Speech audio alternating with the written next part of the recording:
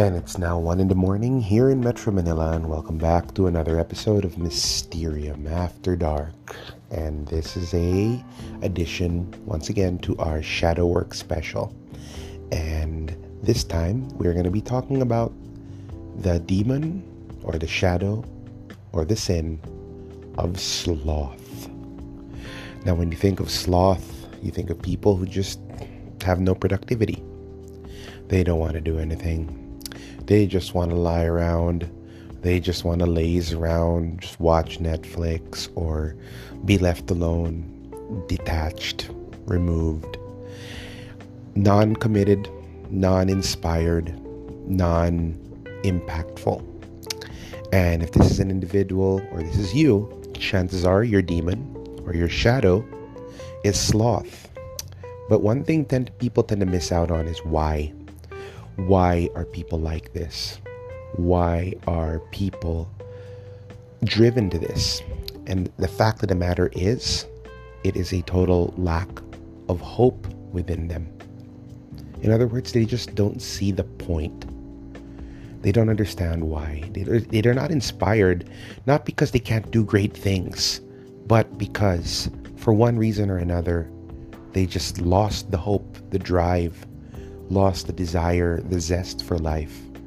And quite frankly, of the 7 deadly sins, or the 7 demons, this is the most dangerous, because these are the ones who pretty much give up. The danger with having a sloth demon is, quite frankly, life becomes very nihilistic. At first it becomes pessimistic, then it becomes fatalistic, and eventually it becomes nihilistic. They see automatically the negative in everything. You rarely see them smile. They're usually very mellow.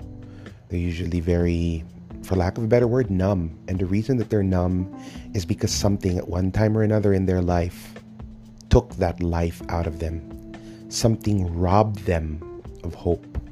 Something robbed them of joy. And they got so traumatized that they put themselves in perpetual stasis. In some cases, people with a sloth demon, if you ask them, hey, let's go out to eat, they'll probably say, that food's not good for you, or the food's not that great, or it's so far. Good example of a person infected with the sloth demon would be Eeyore from Winnie the Pooh. And the funny thing about it is, these are some of the most incredibly wounded people ever, because without hope, there's no reason for them to live at times. And a lot of them could be suicidal. So what can you do if you have a sloth demon? You have to take the risk. You have to be willing to get hurt again. Yes, because most of the time the reason sloth demons are like this, or those with the sloth demon act this way, is because they don't have hope. But the truth is, they're just protecting themselves. They're surrounding themselves with layer after layer after layer of protective measure that barely anything can get in.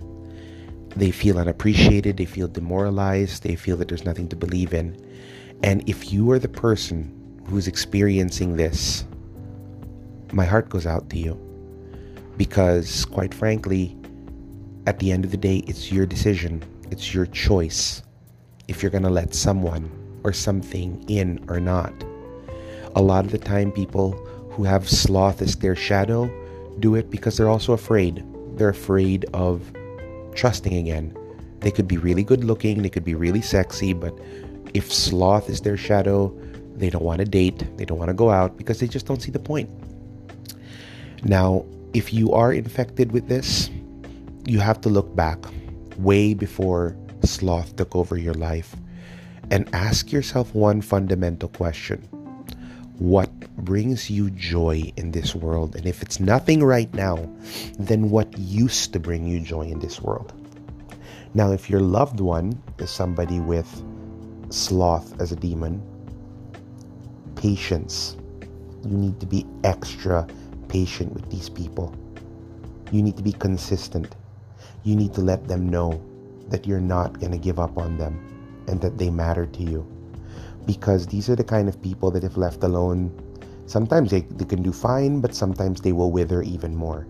But if they see a certain level of consistency in you, if they see that you're regularly asking them for coffee or you want to spend time with them, and it's just the little simplistic things that you do, they will slowly begin to build that hope up again.